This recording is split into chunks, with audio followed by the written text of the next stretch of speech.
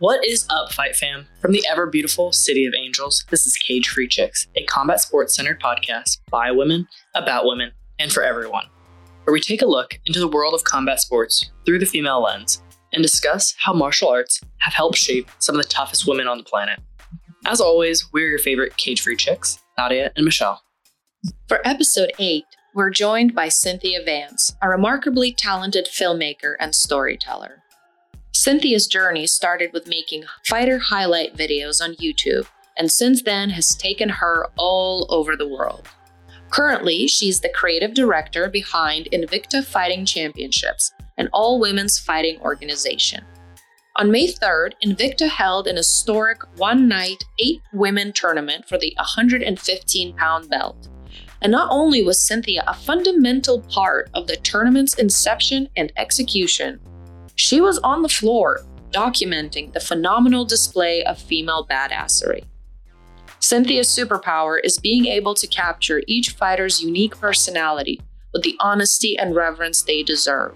And that allows the fans and the fighters themselves to fall in love with these ladies' stories. Cynthia usually likes to keep a low profile, so it is a huge honor for us that she has trusted us with her story. Enjoy! We're live. Actually recorded. Live on recording, as we were taught, is the term, apparently. What is it? Live on recording. Or like live on record or something. Because we always say like, we're live. And then it's like, we're never actually live. We're actually not live. I just think that like when people start, they're like, we are live. Anyway. Yeah. We're here with Cynthia. Thanks so much for being here. For sure. Very excited to have this conversation. For the uninitiated, if you wouldn't mind giving us a short little bio about what you do. And what I do. About what you do. Not about your whole life. You can give your whole life. Like a very bullet points of who you are, and then we'll go from there. So I feel like actually a lot of people don't know what I do exactly in MMA because I kind of kept it low key for a bit. But mainly I work for Invicta Fighting Championship, which is the all female mixed martial arts promotion. Sorry. I'm not going to knock everything. That was just... and I do their social media, I do graphics for them, and I do their videos. I pretty much do everything online, visual, digital marketing, pretty much. Wow. Yeah. So that awesome Women's Day video. That was me. Or that was my voice too, which a lot of people trip out about. It was so well done. I was crying. Yeah. I cried multiple times because I watched it multiple times. I literally thought of that the day before Women's Day because I was like, I need something for Women's Day. Mm-hmm. And initially I was going to do that in an accent, which is a terrible idea. What kind of accent? I don't have I cannot reveal. I did multiple takes. I was like, this is fucking stupid. Why Can did you do this whole show in an accent? Hell into the no. But yeah, that was a terrible idea. I don't know if I was too high or something, but then listen to some Morgan Freeman because he read that, I think for a movie. I don't remember what movie it was. He read that poem. So I tried to mimic, not that I tried to mimic Morgan Freeman, but just tried to do a little voice. Yeah. Be inspired by him. Yeah, exactly. It was very, very cool. good. I get you. Before I go into interviews, I watch Kanye West videos about him talking about how he's not crazy and how you need to believe in yourself. And I watch Conor McGregor videos. And then I watch Sage Northcutt videos to just add some wholesomeness at the end. Some hype. So I'm really amped up, but then I'm polite and nice. And what are you talking about? Why would I be scared? Sort of thing. It's just tell wonder. Yeah. So I get it. I totally get it. Yeah. How did you come to work for Invicta? Great question. So initially I was hired by One Championship. And I got my visa approved. I was ready to move to Singapore. And as a last hurrah, I was like, I want to go to Kansas. I was living in Hawaii at the time. I want to go to Kansas and check out this Invicta thing. I think it was Invicta 2 I went to. I'd never heard of anything like that. What the fuck is that? So I flew out there on my own dime, checked it out, and talked to Shannon. She wanted to hire me. And I was like, this seems a little more cooler and better than One Championship, One Championship at that time, that was just their third event as well. They were just starting. And I was so into it initially. I was like, revitalizing Asian mixed martial arts. I'm all for that. But then this was for women. Right. And that is a rarity in the sport. And I'd never seen an all-female promotion. So she offered that to me. I thought about it and I was like, fuck fuck Singapore, I don't want to do that. Like, oh my God, I was like 20. Like, I won't be able to chew gum. Like, shit. Yeah, exactly. Yeah. No, that's a weird place as well. No, I love the people there, great, but it's a different place. But I was only 22 at the time, or 23, I don't remember. And that's just too much to move to a different country by yourself. So yeah, I loved what Invicta was doing and what Shannon was doing. And I was like, yeah, I'm doing that instead. That's really cool that I actually just thought about this right now because you're an Asian woman, you know, so it's like kind of cool that the two avenues were like, do I embrace like, which side do I support? Being a woman. I was like Asia's pretty good with their mixed martial arts. I know there's nothing to really help it. Like that's where like a lot of martial arts come from, you know. And One Championship has a ton of money, and you see what they're doing now. Their shows are huge. Yeah. They just opened like one studio. They're making films, or I don't know. Oh my God, what level they're on, but it's too much. Invicta was definitely more my pacing. And I knew with Invicta that I would have creative control to literally just do whatever I envisioned. Do videos and accents. Yeah. So initially I just started as an editor for Shannon. Right. I didn't shoot. But then she put me in a room with Esther and Casey. That was my first time meeting them. And I like fangirl. Oh my God, Esther and Casey. Understandable. We immediately clicked. And since then they kind of helped me grow into more of a filmmaker and photographer. How did One discover you? Okay, backtracking. Yes. How did they discover me? Right. So when I first started, I was making fan videos, like in high school, maybe even middle school. I don't know. I was so adamant that I would be able to get hired by making fan videos. I was like, people are going to find me. And like, you know, my college counselor thought I was a fucking idiot. She laughed at me. Like, what are you doing? I'm like, fuck off. Like, I'm not going to pay $100,000 for film school. It's just not realistic for me. Same. So the fan videos got a lot of buzz on like SureDog and YouTube. People were sharing them. Nobody knew that I was a chick. I think one time I made a video talking with my face in it, and people were like, whoa, like Cynthia Vance. How can that be a woman? Like, people were tripping. What was your YouTube like? It was Cynthia Vance. It was my name. It was my name. Yeah. People are there men named Cynthia? I mean, it was together. Sometimes I'm like, maybe because it was like Cynthia Vance together. No, but then still like, there's a very distinct like start and finish to both words. So Cynthia's like a very common woman's name. I know. Okay. People were shocked because, you know, honestly, all the fan MMA editors at that time were all men. Yeah. And it wasn't very, like, women in combat sports were not super. Yeah, that's not a thing. Yeah. I mean, at that time, I just knew two people, Esther Lynn and Tracy Lee. Yeah. Really, and that was it. Damn. And those were two very different people. So... Middle Easy, that website that still kind of exists today, found me and wanted to hire me and to go out to Singapore and cover ONE FC for them. Okay. So we went to Singapore together. I met Zeus, who used to own the site and run it. We went out there. We got wasted, trashed. I covered it. It was awesome. I impressed Victor Cui, who is the CEO, I think, or president. I guess he's like the Dana White. And they wanted to hire me from there. They just loved my work. That's amazing. They loved my fan videos. And I'm sure they also, you know, like thought, oh, a girl is doing this. It's like something fresh and new and like very surprising. Maybe. I don't know. I don't know if they never said anything like that, but just the fan videos and the buzz that those videos got. My videos were, I guess, a little different. A lot of the videos at that time were just new metal and punch face. That's about it, you know. And I tried to really put a piece of me in all of those videos. So I think you can tell, like the level of appreciation that you have for a lot of these fighters and stuff, like in your videos. Yeah, for sure. I think initially those videos I made to like inspire me and push me versus anyone else. Like I didn't think anyone would really. That's why I first started. That's probably the best way to do it. I just needed something to motivate me to like go to the gym or something or do martial arts. I have a whole whole playlist on my YouTube channel that's like wisdom, and it's like chill son, like hype videos, and then there's like these like weird like parkour videos of these guys like talking about like dare to like be different, like shit like that. I was on that, what is that movie? That hockey movie.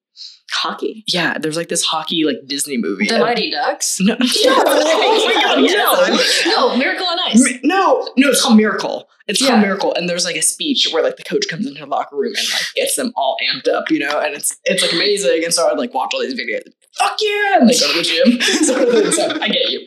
Yeah, exactly. Need something to Had I known about your videos, then they probably may have been in my playlist, you know. Thank you. Yeah. Did you, like you just said, like you basically made these videos to kind of hype yourself up to go to the gym or like do martial arts. So did you do martial arts? Yes, I did.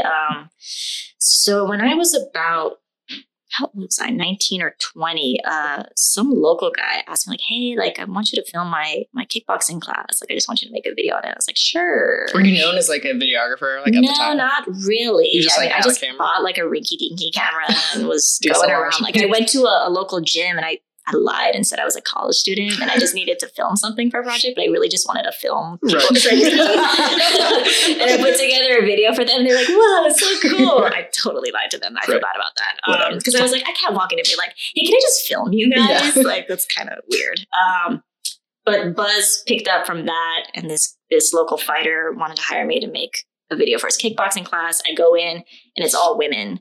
Oh, that's like cool. different. It was a women's kickboxing class, and I had never seen that like a bunch of women training, and also women from all walks of life, like students and moms and wives and working professionals. Wow. I was like, whoa, these ladies look badass, you know.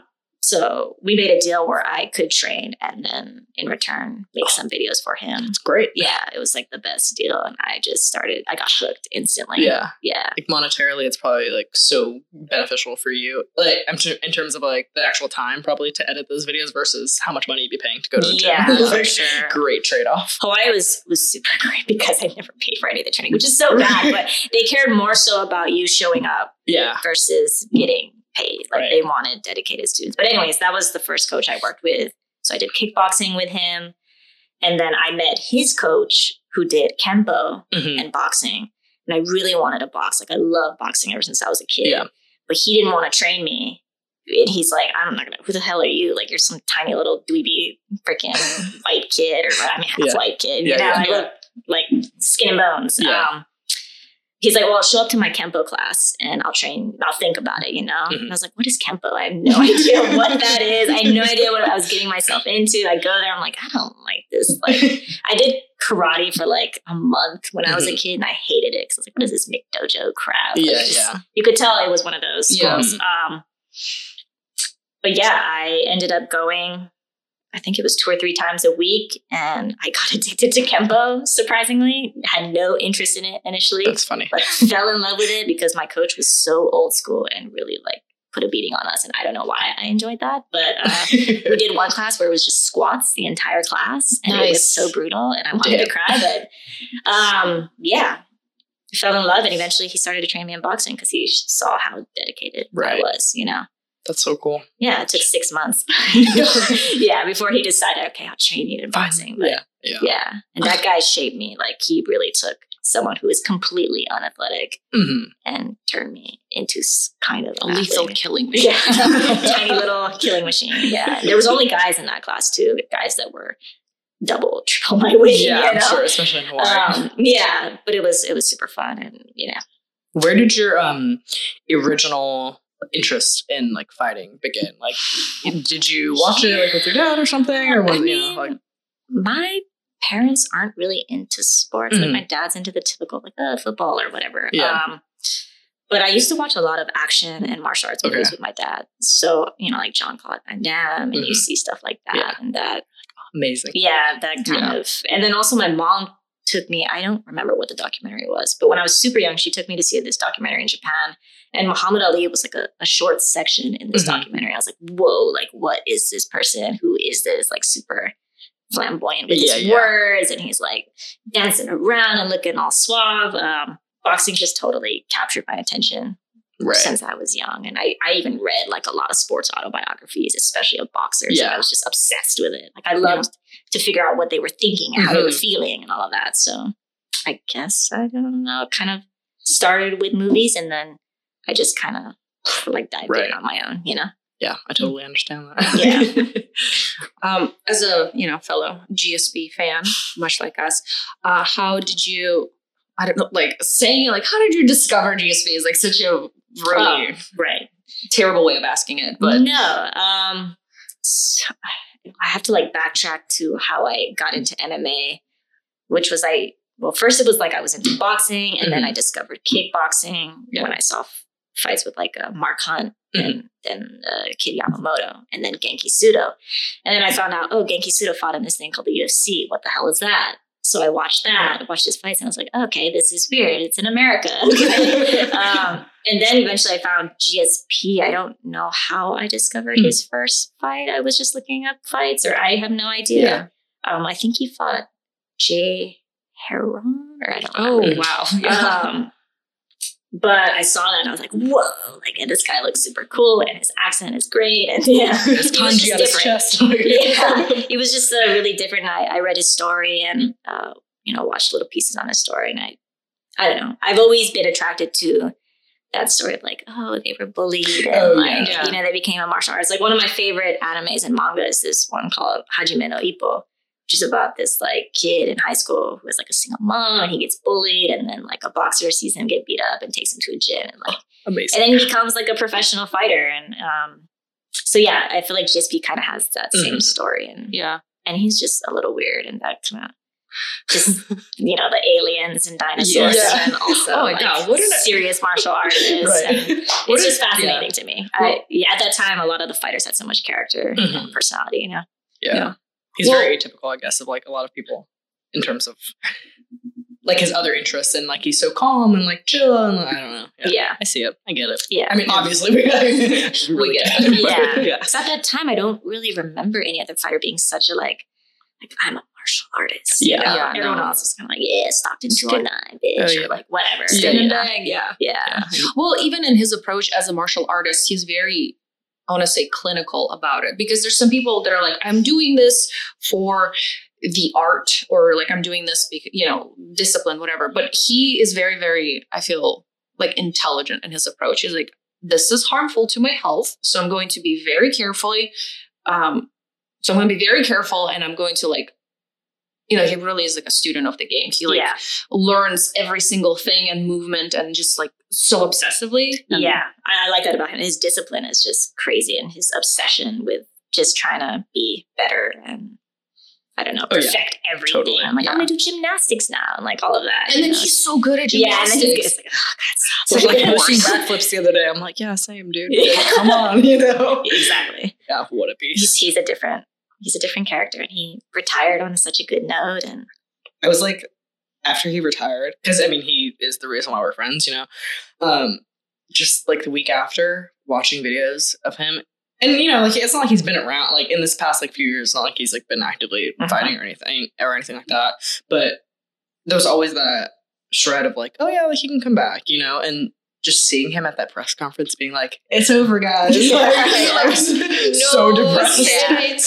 Every day I'd wake up and be like, what? Like, what world are we living in? Like, this is so sad. It's just the end of that era. Like, it was just so fun to be a fight fan during that. Not that it's not now, but that time was just different. Like, everyone had their disciplines, and people were really good at certain things. Nowadays, like, kids are training MMA at like 5 years old. It's kind of gross. My sister chokes me out. It's just like, damn, like nobody really has that specific discipline anymore, which made it fun initially because it was like watching Street Fighter or something, It's so funny now meeting people, like meeting newer MMA fans, just because it's like, I have to say, I'm from like I became a fan during like the GSP era, and it's like, what is this? Like, what is going on? Like, and a lot of people that I talk to now, it's like they've only become fans within the last 2 or 3, years or whatever. Like since like Ronda Connor, sort of time. 6 years max. So it's weird because they don't have.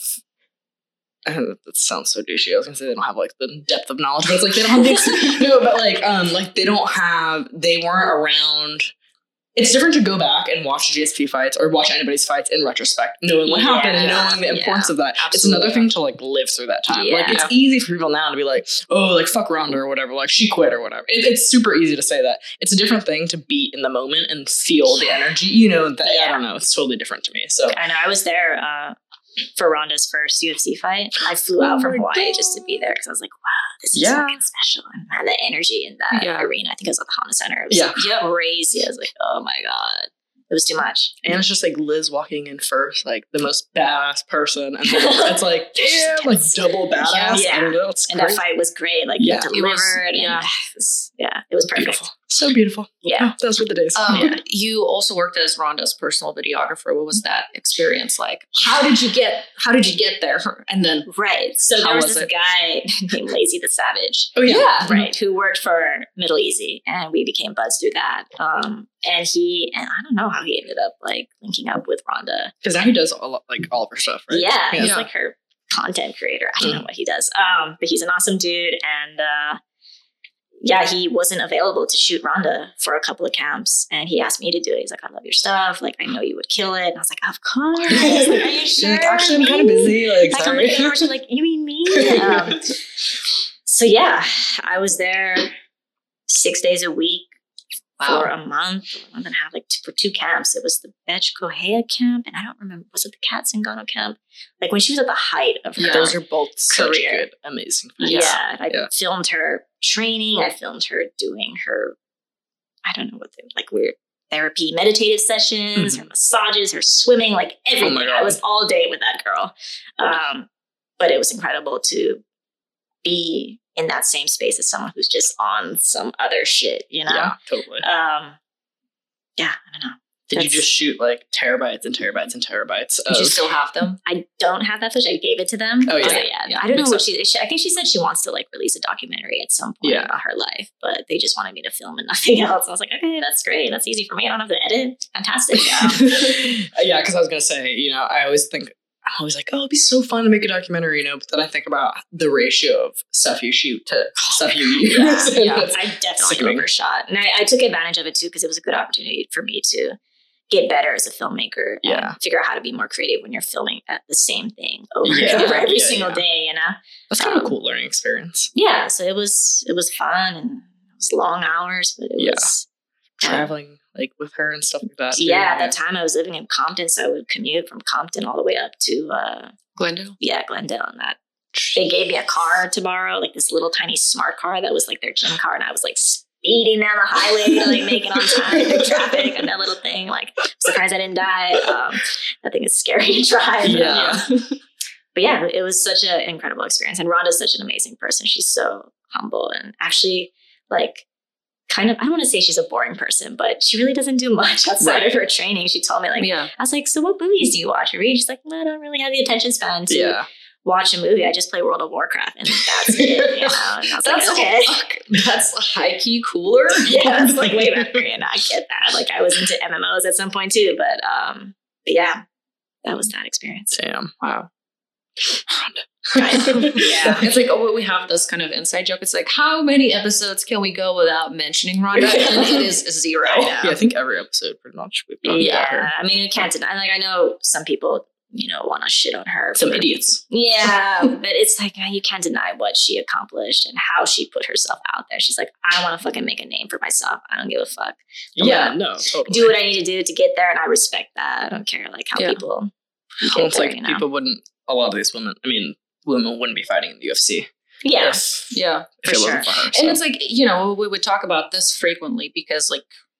Much like how we can't record an episode without mentioning her, it's impossible to do anything MMA related without mentioning her, like in media. But yeah, we often talk about the hate that she's received, and it's like, how can anyone really claim to react differently in that situation? Because the situation that she was in is like unprecedented. Everything that she did was unprecedented. Yeah. So it's like, of course, when you have so much, you have this entire like world on your shoulders essentially, and then it gets taken away from you, you lose it, like it's your fault and no one else's. It's like you lose that. Like I'm sure that just she short circuited like that. You can't just be sane or like, well, like she could have been humble in defeat. Well, like you try. I mean, she was doing so much.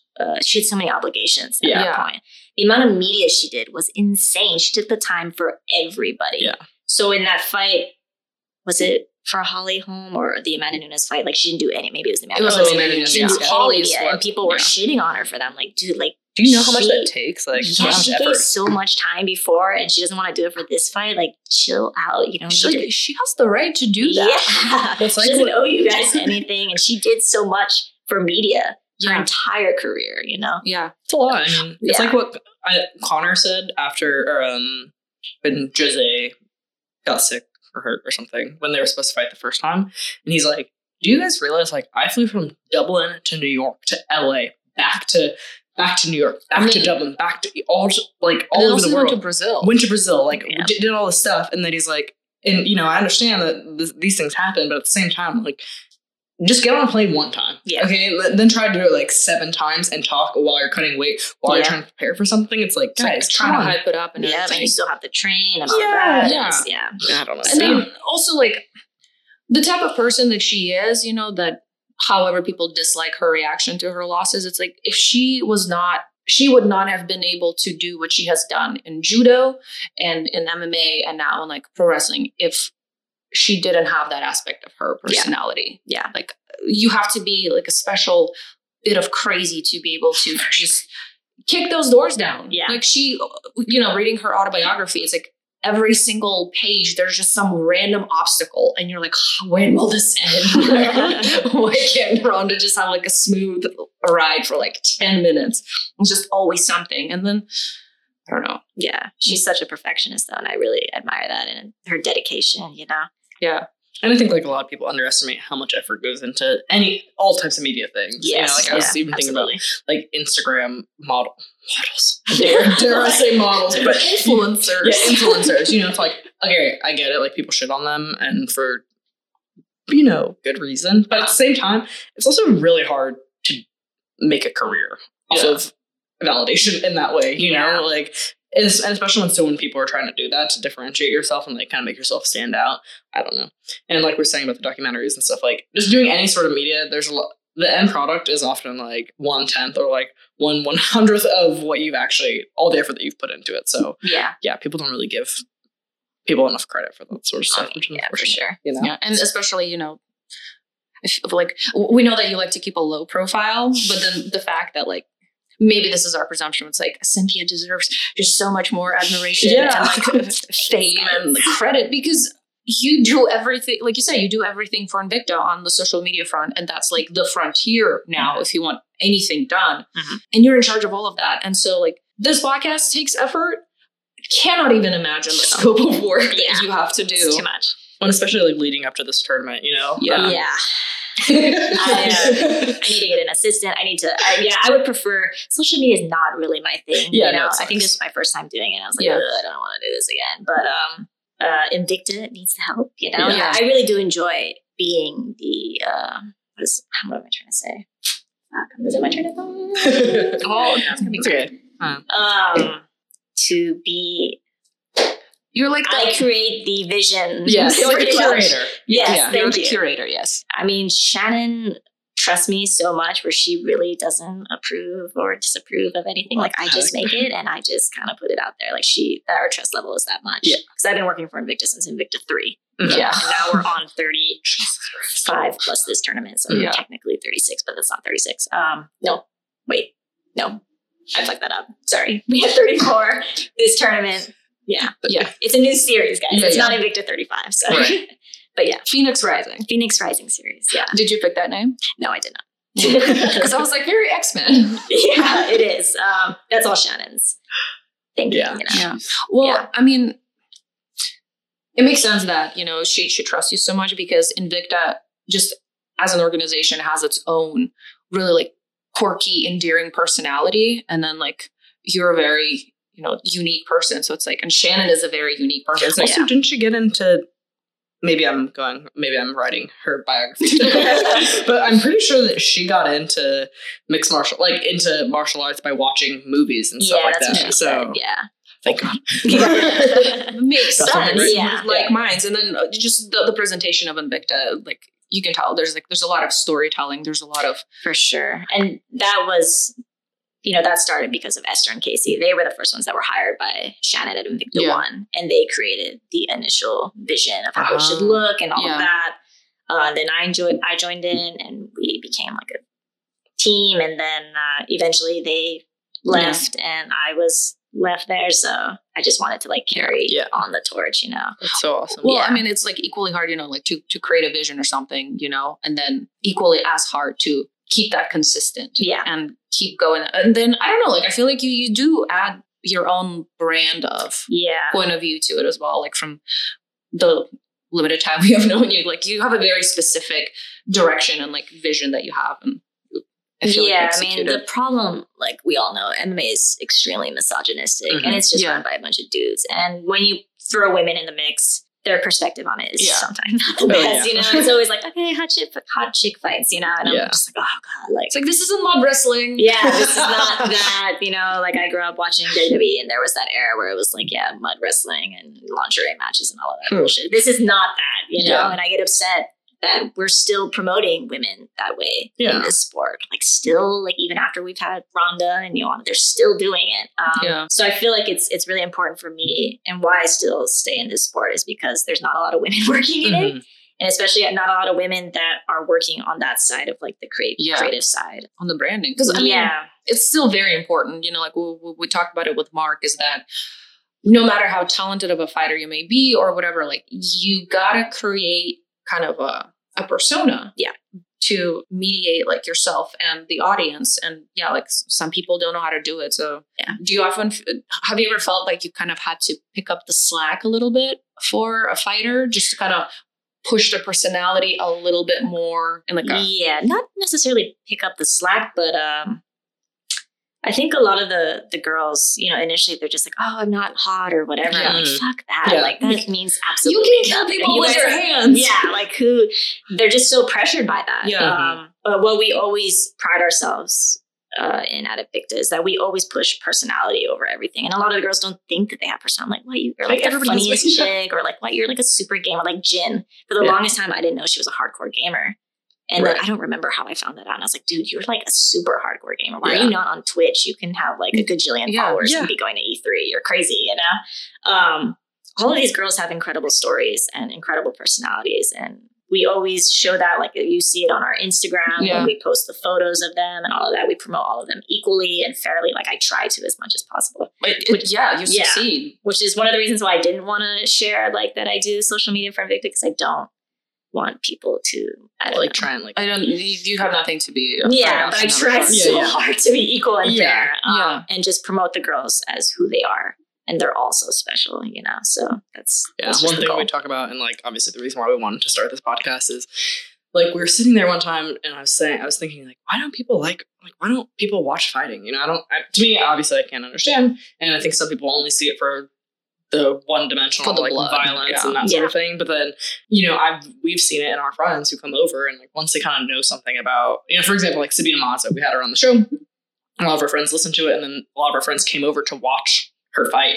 And people that you would have never expected were like biting their nails and like holding their hair, like, oh my God, like just because they know that person's story more. And I'm like, you know, the more and more you kind of tell these people's stories, the more emotionally connected. Like you're saying, it's really hard for you to now watch it because you have some sort of personal connection to all these people, and you know their stories and know what they're fighting for. So it's so fascinating and important. Even like my mom, after the Sabina episode, I knew she was going to watch fights because her and my dad were like traveling for business.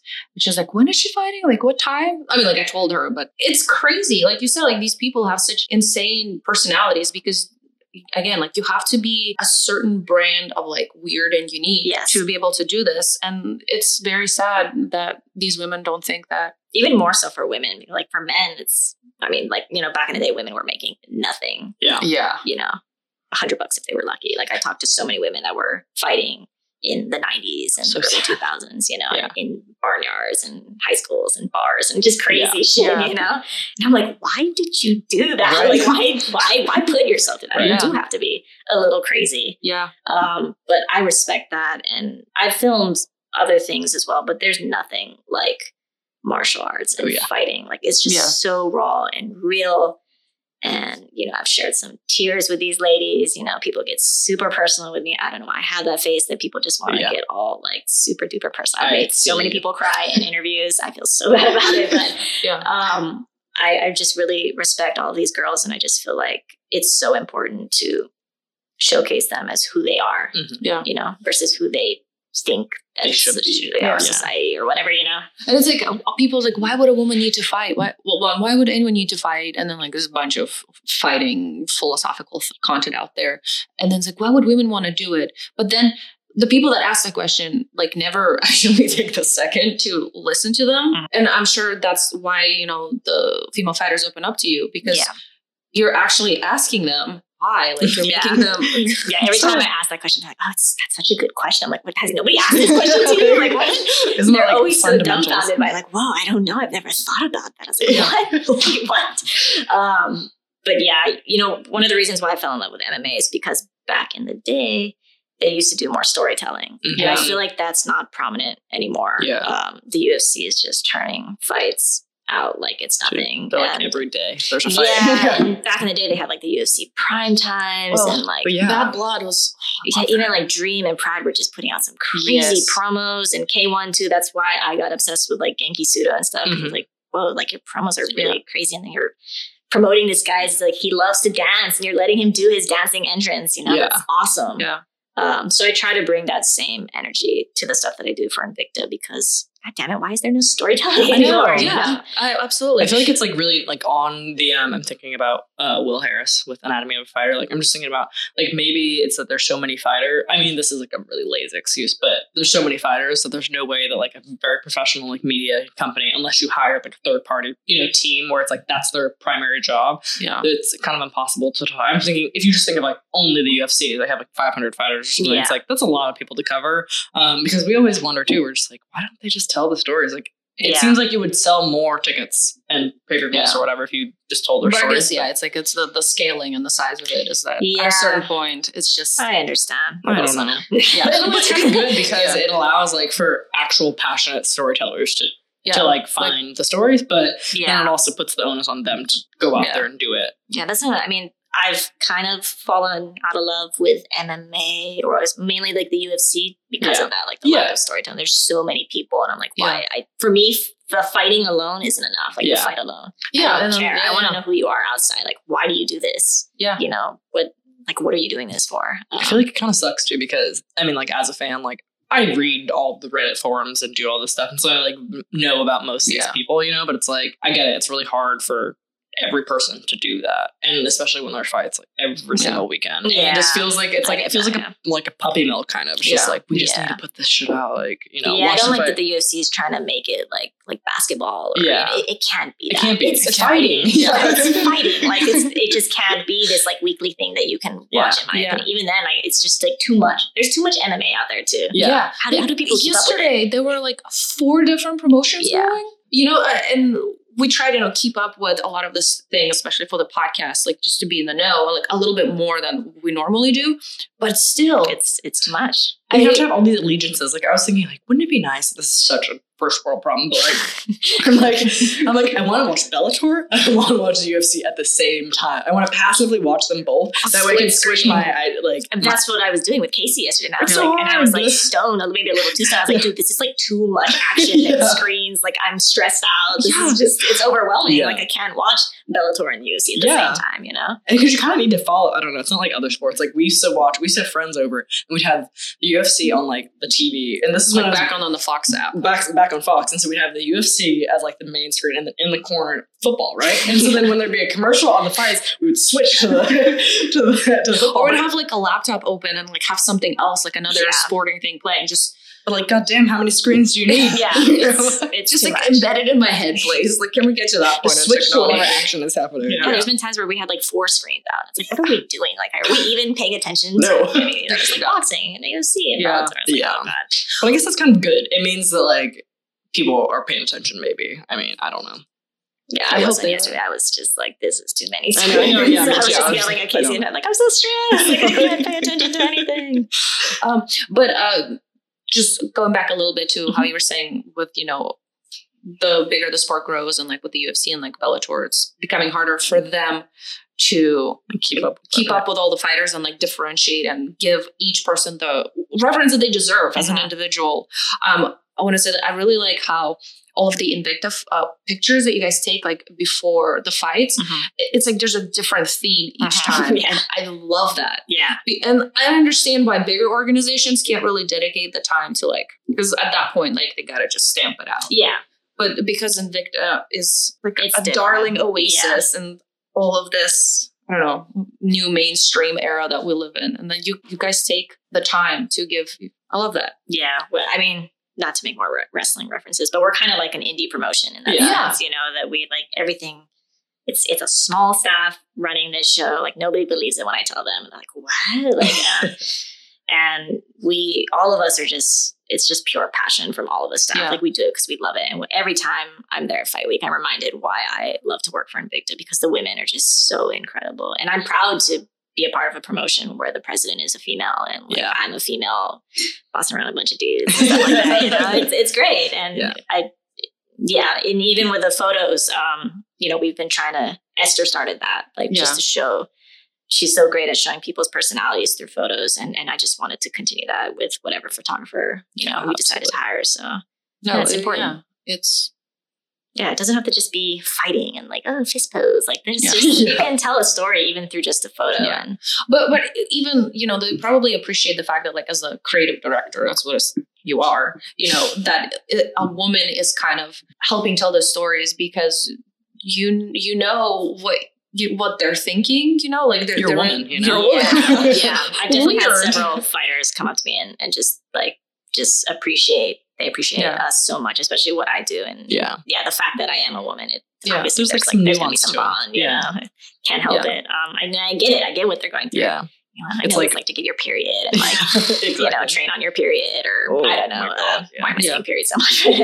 We've talked about Our period. whole joke with the show is that we can talk about getting kicked in the face and having your period. It's the duality. Cool. It sucks. It's full. I don't know why I can't think of other bonds. I'm just thinking of periods now. But I mean, there's other ways we bond too, but it's just for bonding through blood. But like, just universally. That's like, oh, how do you know that you're a woman? You have a period. Yeah. But I get it, you know, I'm also gay and you know, a woman of color and all of that. And I get it for all these reasons. Like, I understand what you're going through. And, you know, I'm also from Asia and I grew up in Hawaii. So when we have those fighters come through, they immediately latch on to like Mizuki and I are like fucking homies. And all the Hawaiian girls that pass through. Like I went to high school with Rachel Ostovich. Oh my God. She's just a year younger than me, but we graduated from the same high school. I remember her in high school and, you know, Raquel, I used to take her conditioning classes. Like, that's so funny. I can't help but be a little biased towards Hawaiian fighters, but you know. Well, I mean, hey. Yeah. There's not really like a kind of a regional association with fighting, much like all other team sports, you know, because it's like, oh, except for Brazil.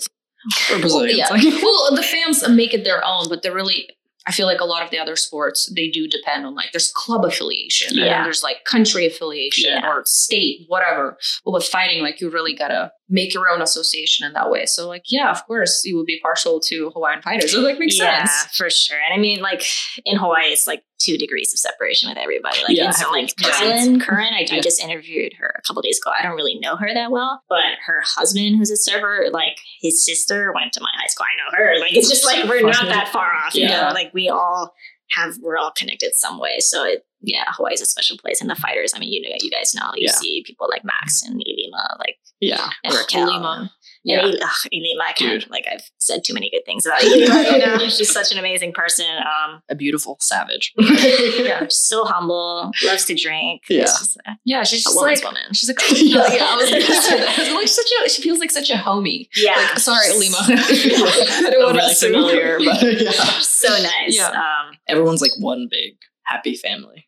Which is like awesome. You can't help it. Like I've cried so many times watching Raquel fight and stuff like that because I've known her for so long. Yeah. Like her last fight in Invicta was Invicta 25. It was, oh my God, I was like crying so much. And afterwards, she came up to me after she lost. She was like, "I'm so sorry." She came up to me and said, "I'm like, what? Why sorry? What? You're so crazy. Like, I love you." Like, the fact that you like went out there. Hawaii has such a one of my projects that I would really love to do is to cover Hawaiian fighters and the history of that. Raquel has been pushing me to do that. I just haven't found the time, and I need to do money and funding and all of that. But that's definitely high on my list of projects to do. That would be amazing. Yeah. If you need a producer, Yeah. To cover Elima and Max. I mean, Yeah. we have two Hawaiian champions. I was about to say that it's like a fighting nation, so because I don't view Hawaii as like a state. It's like no, it's not a state, but it's like it would be interesting. And I don't know. Yeah, it's in their culture, and then also like I don't know if it's island fever, but everyone wants to fight on that island. Yeah, I saw so many fights at school. Yeah, and stuff like that. Everyone's been in a scrap. So yeah. Well, because like close proximity. Yeah, it breeds kind of tension and being on a small island. Well, it's also like white men coming to. Well, I mean, well, that's it. That was a big part of it. Yeah. It's like you're just kind of living there in your paradise. Enjoying life. Yeah. And then people are like, so this is how we're going to do things now. Yeah. No, of course it breeds a certain, I want to say like rebelliousness, but a certain like desire to. I don't know what it is. There's such a yin and yang in Hawaii. Like it's so beautiful and like peaceful, but then not really. People like to get really fucking drunk at shows, and people are like, I would go to wrestling shows, and people are trying to fight with Triple H from the crowd, like, oh, bro, like, come at me, and like, I'm Triple H, I take you, and I'm like, what the hell are you doing? You're gonna die. That's like at every show, though, I like that.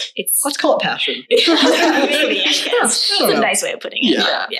No, that's amazing. There was something I was going to ask you, but now I forgot. I know. I have like 3 things, and I'm like, emotionally, I know where I want to go, but then I'm like, what are my words to get to that point? Maybe I'm overstepping, but like Esther's like a mentor to you, you know? And I just wanted to ask, what is it like being? Because we obviously idolize Esther. I think everyone at this table does. The goat. Bow down to Esther. Or literally. Yes. Her best photos in the game. When last night we were like watching boxing and the credits were coming up after the show, and it was like photography by Esther. Esther, amazing. I know. Esther's the best. What has it been like, learning from you? I feel like you're very lucky in that way, where it's like you're learning from the goat, like freaking Floyd knows who she is. Like everybody knows who she is. Yeah. Like during broadcast, I literally look for her. Oh, Esther, amazing. So what has that been like? Like, what have you learned from her? And I'm so fortunate to have met them, and that we just instantly clicked, and that they decided, both of them, Esther and Casey, have taken me under their wing. Like Casey has taught me so much about filmmaking, and Esther has taught me so much about photography. Like initially, I didn't really have a strong interest in photography at all. I was just obsessed with film. Yeah. My mom did photography. She was really into it, but besides that, not really. But she decided to take a chance on me and asked me to be her assistant at the Showtime shows. Okay. So I would just edit photos for her. But then she was like, oh, you want to take photos backstage? I'm like, fuck yeah, I do. And then, I don't know, they weren't too shabby. And I was like, oh, okay, cool. And then we got to shoot amazing shows together. Like, we've shot every Mayweather, Mayweather McGregor, Mayweather Pacquiao. Literally, when I think Canelo, of this is like me like praising you, but when I think of like Maymac just as an event, I think of like this photo that you have of Connor. That's just I don't know. Good shows, like I don't know why. It's it's imprinted in my mind forever. That event, like Scott Harana, who's another amazing photographer. All the three of us, we call ourselves. It's so racist and terrible. I'm so sorry, guys. We call ourselves the Ching Chong Chang Gang, which is so funny. But we're just taking it back. We're all for it here. We're just taking it back. We're all Asian. It's cool. It's fine. Anyways, we were just so in sync at that event. Like, we fucking killed it. We were so proud of it. We fought so hard. I had the flu that week. Like, I was dying. Like, look, I'm going to be there. We were, like, I fucking jumped security barriers. Like, you have to fight for your shots in boxing. There's no bigger rush than shooting a boxing event as a photographer. And I'm lucky I'm so tiny. I would literally crawl between people's legs, like, to get my shot. And people would look down at me and be like, oh, it's a tiny girl. Like, I'm sure if I was some big ass, like 6-foot dude, they would not let me pass. But we need to make you like a fake like student. I just thought of this right now because you're like a tiny woman. Like, I feel like we need to make you like a fake like student ID or something. So you can like get into places, like I'm a student. Like going back to lying about being in college, like you can just continue this. No, for sure. Back to praising Esther though. Because I was getting sidetracked. I'm just so lucky that I don't know why they were so nice to me. And, we were even roommates and we're kind of roommates now. And, they've just done so much for me and helped me grow so much. Like I can't thank them enough. And to work with someone like Esther, there's not that many women working in this field. Yeah. And people, when you go to a Showtime event with her, people fucking love Esther. Yeah. Like, because she's so like, oddly enough, she's so soft spoken and stuff. Like, where's that coming from though? But But yeah, no, I just can't thank her enough. And I've grown so much as a photographer and learned so much from her and Scott working side by side with them. And the fact that she trusts me to shoot something so big and epic, like Pacquiao Mayweather. And I cannot even imagine like that energy. Oh my God. Like it was just, it's insane. Crazy. And I'm grateful. And yeah, I hope we get to shoot more stuff together. And it's kind of cool that you like, you know, your original interest in all this was boxing. So I'm sure it's like amazing to be able to go and see little Floyd 2 feet away from you. It's like, like we were shooting Wilder Fury too. And that fight week was just that fight, like everything was just too much. Yeah, I just feel so fortunate, especially as like a huge boxing fan. I grew up like reading Ring magazine, and I read like a bunch of sports autobiographies and documentaries. I was just obsessed with boxing. There's something very classic, and I don't know what it is. Like I love my favorite boxers, Smoke and Joe Frazier, and he's like just humble dude, like from the South. Yeah, and I just love it. My favorite boxer is not Muhammad Ali. It's Joe Frazier. Yeah, because I could beat him too. People forget about that. Yeah. Yeah. Praise Esther. I mean, she's amazing. Esther. Yeah. I'm sure people who are listening are going to get tired of hearing about Rhonda and Esther. So, but like both of our computer wallpapers are Esther photos, and we didn't know that. We set them completely without even confirming. Because I set mine like the day after the Holly fight. Because I was like, what? Well, I tweeted this at Esther because I'm like, oh, Senpai noticed me. And she does. Like whenever there's a notification, like, oh, Esther Lynn liked her thing or like responded or retweeted. I was just like, oh, Senpai. That's so funny.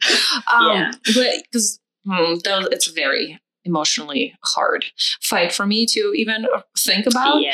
But when I saw that picture, and it's for those of you that don't know, at the end of the fight, Rhonda's standing there dejected, and Herb Dean is right before he raises Holly's hand, and she's so happy. Like I saw that picture, and something in me like clicked, or I don't know what happened, but I had a very strong emotional response to it. So I said it as my background, kind of as a reminder too. Yeah. Mine is not that profound. Just Connor with both belts. And so I'm like, man, what a G.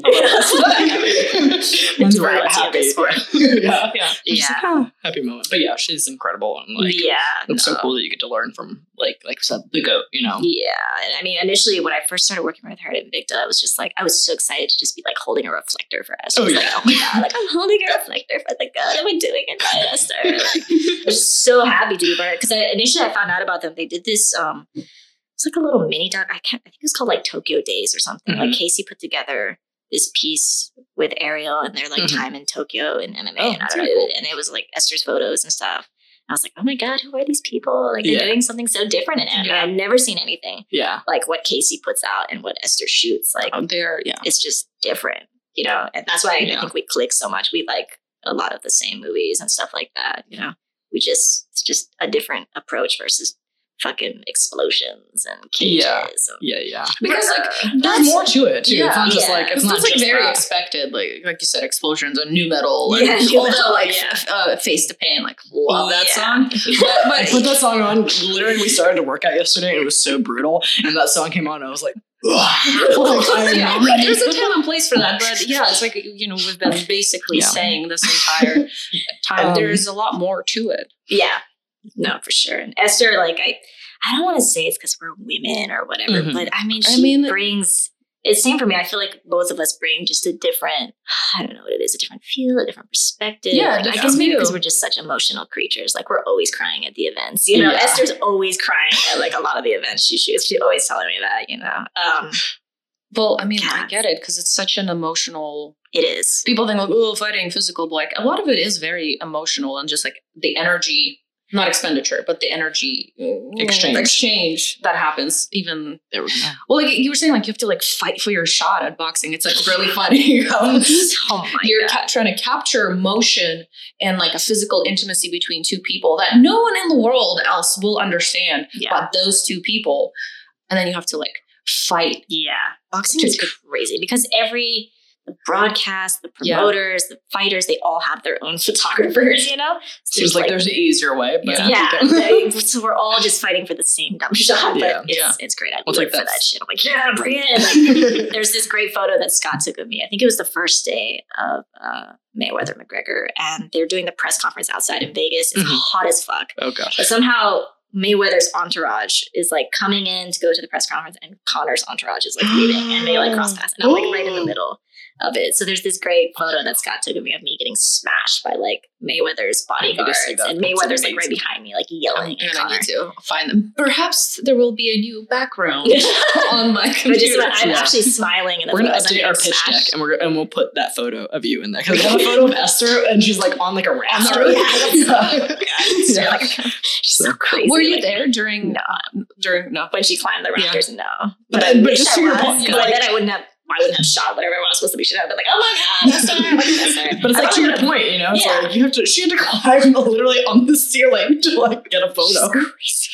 But I also like how Floyd is also like, hey guys, let Esther do her thing. He has his own demons and his histories, but like I think that speaks also to like who Esther is. Yeah.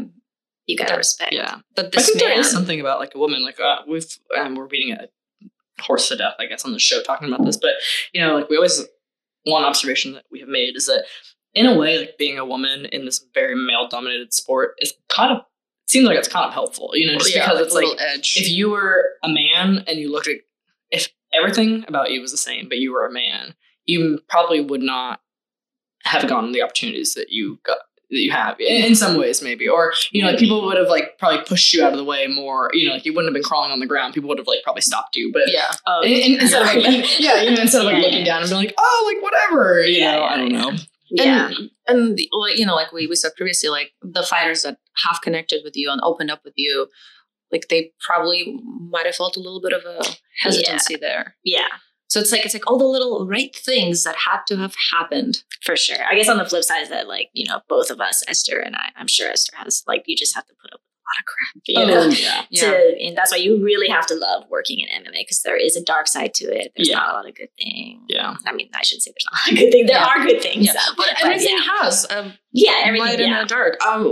What was, I guess, briefly, if, I don't know, your experience like with dealing with, you know, people thinking that because you're a girl, you kind of don't really deserve to be here? Or have you had experiences like that? Let me Yes, please. Well, no, I mean, initially when I was doing the fan base, like everyone just thought like, you were. I mean, I don't want to. No, that like I was a groupie hoe, you know. Like, like I just want to sleep with the fighter. That's how I made these videos. Cool, I'm like, I don't even like guys. Like, like jokes on you. Cool, but that dealing with a lot of that, and like I've had some not so great experiences with some fighters. You know, you see their dark sides, and they're when they're like super down and all of that.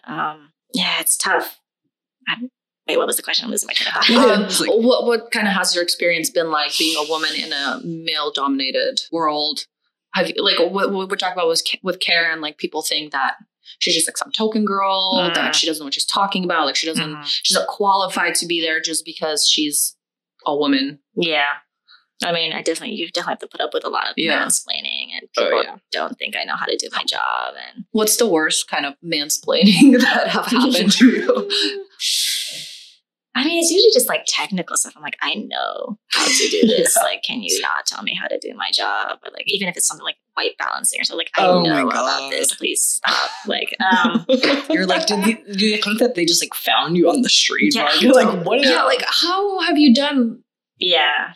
Your entire career up until this point, if they're like, oh, so you press here, this is the shutter button. Like there are these guys that like they know I film Invicta, like they see me. I'm at the event running around. They with the camera. see your product. But then they were like, "Can Cynthia actually make this video?" Like I don't know if she, because my guy that works under me, like he wasn't available to do it, and I was like, "Yeah, I can put it together." Like can Cynthia do it? I'm like, what do you think I do around here? Like running around with a camera at the event. Come on. It's like the reason why I have this job is because I learned how to put things together. It's just, it's a lot of that. And I mean, the hard part is just putting up with, God, I hate just like men. Yeah. No, you guys. But just, that's the reality. Like, and just the way that men still promote women to this day frustrates me so much. I think that's the thing that pisses me off the most, besides like dudes harassing me or whatever. Like, that's whatever the fuck. But just men still making the same mistakes, like having not learned by what we're doing or whatever. Like, if he's still doing hot chick fights, that make no sense, It's like, come on, man. Like,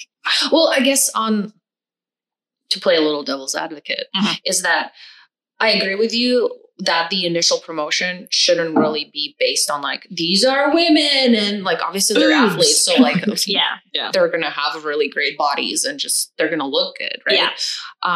But I feel like some of the women like don't really mind. Maybe they actually like they find a little bit for sure. We have empowering. A few of those in Invicta, and I've like seen more Rachel power to Rachel Ostovich, Pearl Gonzalez. Yes. I love Pearl. Like if that's your thing, more power to you. Like everyone's body should be celebrated and loved. But then there's that, and then there's like that thin line where it's like when it becomes like a blanket statement essentially. Yeah. Well, I guess that goes to the point that they're so big they can't really afford the time to ask each like individual female fighter. It's like, so is it okay for like she has boobs or we're just gonna go with the throwing hands part, Yeah. But I think it's so funny too because like we'll talk about like somebody like Luke Rockhold and now I purposely do this in front of guys. Like they'll say something, oh yeah, like, well, not middleweight anymore, but I'd like say something and I'd be like, oh my god, Luke, and then I'd like go off, and then I see them rolling their eyes and I go, yeah, but then if you do this about any woman, I don't. He's the one like cute guy. So it's like. It's really funny how men are like, oh, I don't objectify women, whatever. But then, like, when you're like, oh, Alan Jabon is so hot. Like, they're like, oh, do you have to talk about this? Like, seriously? His jaw can cut with diamonds, whatever. And then they get weirdly offended by it. But, and like, not to be like, ugh. I mean, we're not like feminazis, we love men. We appreciate them. Like, if they didn't decide to want to see which martial arts discipline is the best out of all of them, we would never be sitting here right now. For sure. Absolutely. Yeah. So it's like, but it's like taking the good with the bad, being able to hold two different opposing thoughts in your head. But at the same time, it's like, well, you do this daily. Like, do you not notice? Like, like the reason why maybe we over exaggerate this like objectification of like Luke or Alan or I don't know, like Israel Adesanya, because it full spectrum. Maybe listen and see how that makes you feel, and then apply that to the rest of the people you communicate. But they don't. Yeah.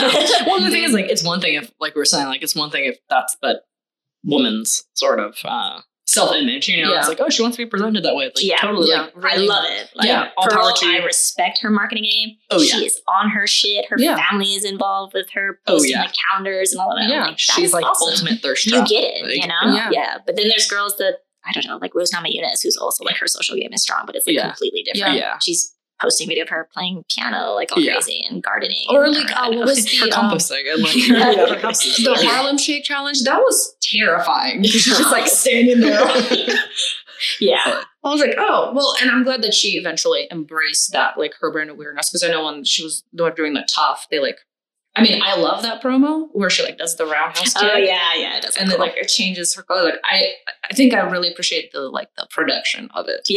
Yeah, she's definitely that. Like she shaved her hair and people are like, oh, grow your hair back. Like you look like a boy, blah, blah, blah. You're a girl. And it's like, you're never have you ever seen her do anything in the cage? Yeah. I don't think we're in a place to like dictate. Also, like, why do you need her hair to be that way? Because she's never going to look at you. Because who are you? She looks badass. I think she looks like awesome. Oh my god, she looks amazing. Like, when she shaved her head, I was like, whoa, like Mad Max Fury Road. Let's do this. Like, I mean, it's so natural. Like if Pearl Gonzalez shaves her head, I mean, she's still gonna look fabulous and beautiful, but it's not gonna be her. Like she's more about really embracing that like fine femininity, and like with Rachel Ostovich too. Like, you look at her and you're like, this is just like a MILF, and then, but then you watch her fight and you're like, oh, the duality is very staggering. And I really appreciate the fact that she doesn't shy away from it. She's like, like I'm hot. I don't know, like I'm not going to hide it. Yeah. But then, but like you said, there's some women that don't want to be that way, and to kind of blanket that, like, oh, boobs, like ubiquitous. Yeah. That's why it's important, for me at Invicta, when I meet the girls and I work with them and I make promos and I put all their content out, like I just want them to know that they can be comfortable being themselves. That's it. That's all you have to be, is be yourself and be the best fighter that you can be. That's all that matters. Nothing else matters. But if you being you is like posting hot photos or like being a gamer nerd or whatever the case may be, then like own it. It's like the sincerity of it. That's what really matters. Yeah. If so that's you, then own it. And that's the honesty of it, which I think, with fighting, it's like, we say this frequently, like when you are fighting, like you can't be fake. there's absolutely, because you're just going to get knocked out. You're going to get hurt. You're going to get kicked, submitted, whatever. It's just the ultimate, like you said, it's raw. I cry every time. So many feels. Like, Cynthia, such a lady. I'm crying while I'm editing. I'm crying while I'm filming. It's just so But that level of empathy, that extra level is what allows you to create such personal and just like great content. Yeah, I want to put everyone in their shoes, like we started this great series at Invicta called Through the Ashes, which I really appreciate Shannon, like giving budget to do that. That's what I've been wanting to do for the longest time, is tell individual stories, because we have like women that are firefighters and police officers and astrophysicists and just nuclear radiologists. That's nuclear radiologist. Yes, Jinu Frey. She's got 3 degrees, and like then there's some women that are just like awesome moms and like just crazy stories, and women that have been through so much. And like we need to tell these stories. They're important and they matter. And totally. What makes it worth it for me is that a lot of the girls, like, they've never seen themselves that way. Like when they see the piece, like Ashley Cummins wrote to me, like, "Oh my God, like I've never seen something like this on me ever." And I just like, it made her they don't know how great they are. They just, because unfortunately nobody gives them the time of day to make these pieces. So I just feel like I'm doing something really important with that. Even if it's just to give them the fighter that I'm doing it on, just not make them feel better, but just make them realize how amazing they are. Yeah. Like understood. That's the only thing that I don't give a fuck, like how many people see it or who watches it or whatever. Just that alone, when they message me and that they cry or whatever, and that it just really meant a lot to them.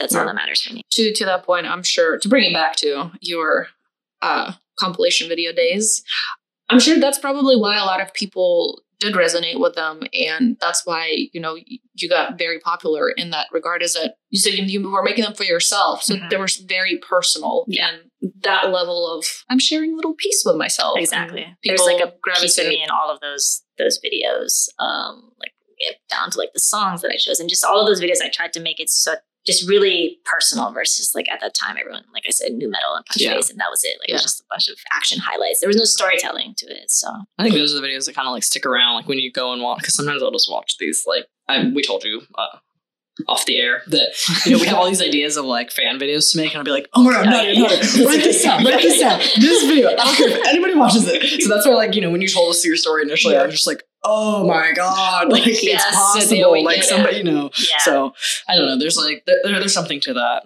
I don't recommend that path, guys. Like it was a very hard path, and nobody believed in me. Like I was working 3 jobs at the time while making highlight videos. Like I was like eating on the bus because I had no time to eat anywhere, and it was fucking ridiculous. I was just eating KFC, and then like it was garbage. But it's so impressive how you were like, even your school counselor's like, what are you doing? But you're just like, I know what I'm doing. You don't see my vision, but I see it. So I mean, props to you. For a lot of people quit kind of at that level. They're like, oh, everyone tells me I can't do something. So then they just, it fizzles out. I mean, I'm not gonna lie, there's many times where I wanted to quit because it was so hard. And like freelance artists, it is shite.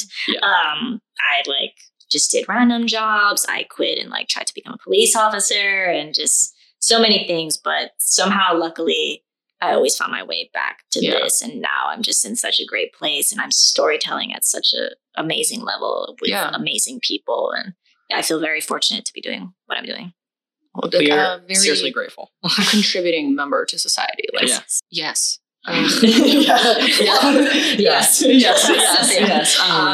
We want to give you the opportunity to like shout out all your social media handles, whatever you have, whatever you're excited about. Don't follow me on social media. Oh my God. Well, I apologize. I know like you like to keep a No, it's not that, but like my Twitter is just so dumb. I love your Twitter. It's just so stupid. I literally just use it to rant. 99% of the time. Literally, before you like take herb, yes or no. Yeah, just dumb. So many dumb things. I'm like, no one's gonna hire me if they see this. Thank God I have a job already. Whatever. Jesus Christ. Even my Instagram, I'm like. Before you came in, I told Nadia, I was like, oh yeah, remember, we're not voting for Joe Biden. And I was like, how do I know this? And I was like, oh. Yeah, I did that tweet of like, what a gateway to these nuts, and like that shit is still like, it's building up steam. I'm like, oh no, I should probably delete this. Like, oh, that's amazing. It's like, but yeah, just this is whatever you want to say. Final thoughts, wisdoms, inspirations, wisdoms, whatever you want. Tell people your address if you want. Hell to the no. Wow. Okay. Social media. You can find me at Twitter and Instagram if you dare to. I highly recommend. Apologize beforehand. My Twitter is Cynthia Vance, and my Instagram, I think it's Cynthia Vance JP. Yes, yeah. Because Cynthia Vance was already taken. God damn it. Probably by a man. Probably by that guy who's making videos. Yeah. JP for Japan. That's where I'm from. I don't know. What am I supposed to say? If you have any parting thoughts or nothing, it's up to you. Let's talk about life, guys. I'm overthinking it. I'm stressed. You don't have to. You don't have to. Cool. It's whatever. Like I said, it's yeah. If you have nothing, then cool. Thank you guys. Awesome. No, thank you. Cynthia. This is like so cool. fun. I appreciate it. Don't take my path of making fan videos and hoping it'll work out, because I don't think it probably won't. That works for everyone. It was not easy. I was just very lucky to meet a lot of amazing people that helped me throughout my career. Honestly, like I wouldn't be here if it wasn't for people like Esther, Casey, Scott, Lacey the Savage, Zeus from Middle Easy. All of these people gave me incredible opportunities. Even One FC, I thank them so much. They gave me an incredible opportunity, even though it was overwhelming at that age.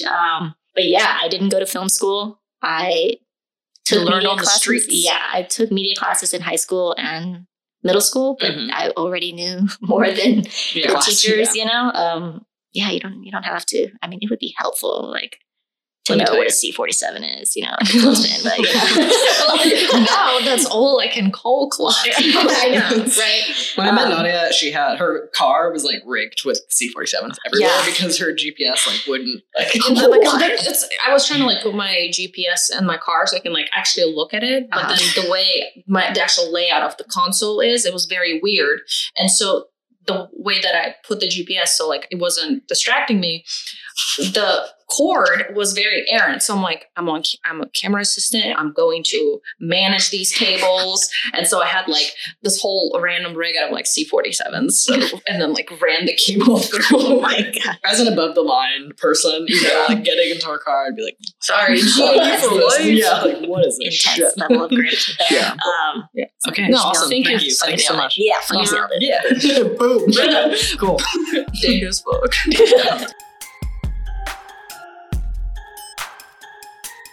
Thank you for listening to another episode of Cage Free Chicks. If you want to know more about us, slide into our DMs on Instagram and Twitter at CageFreeChicks, CHIX. Also, please download, share, and leave us a review on iTunes. We would greatly appreciate it. And if you want to be our next guest, you can reach us by email, cagefreechicks, CHIX, @gmail.com. Until next time.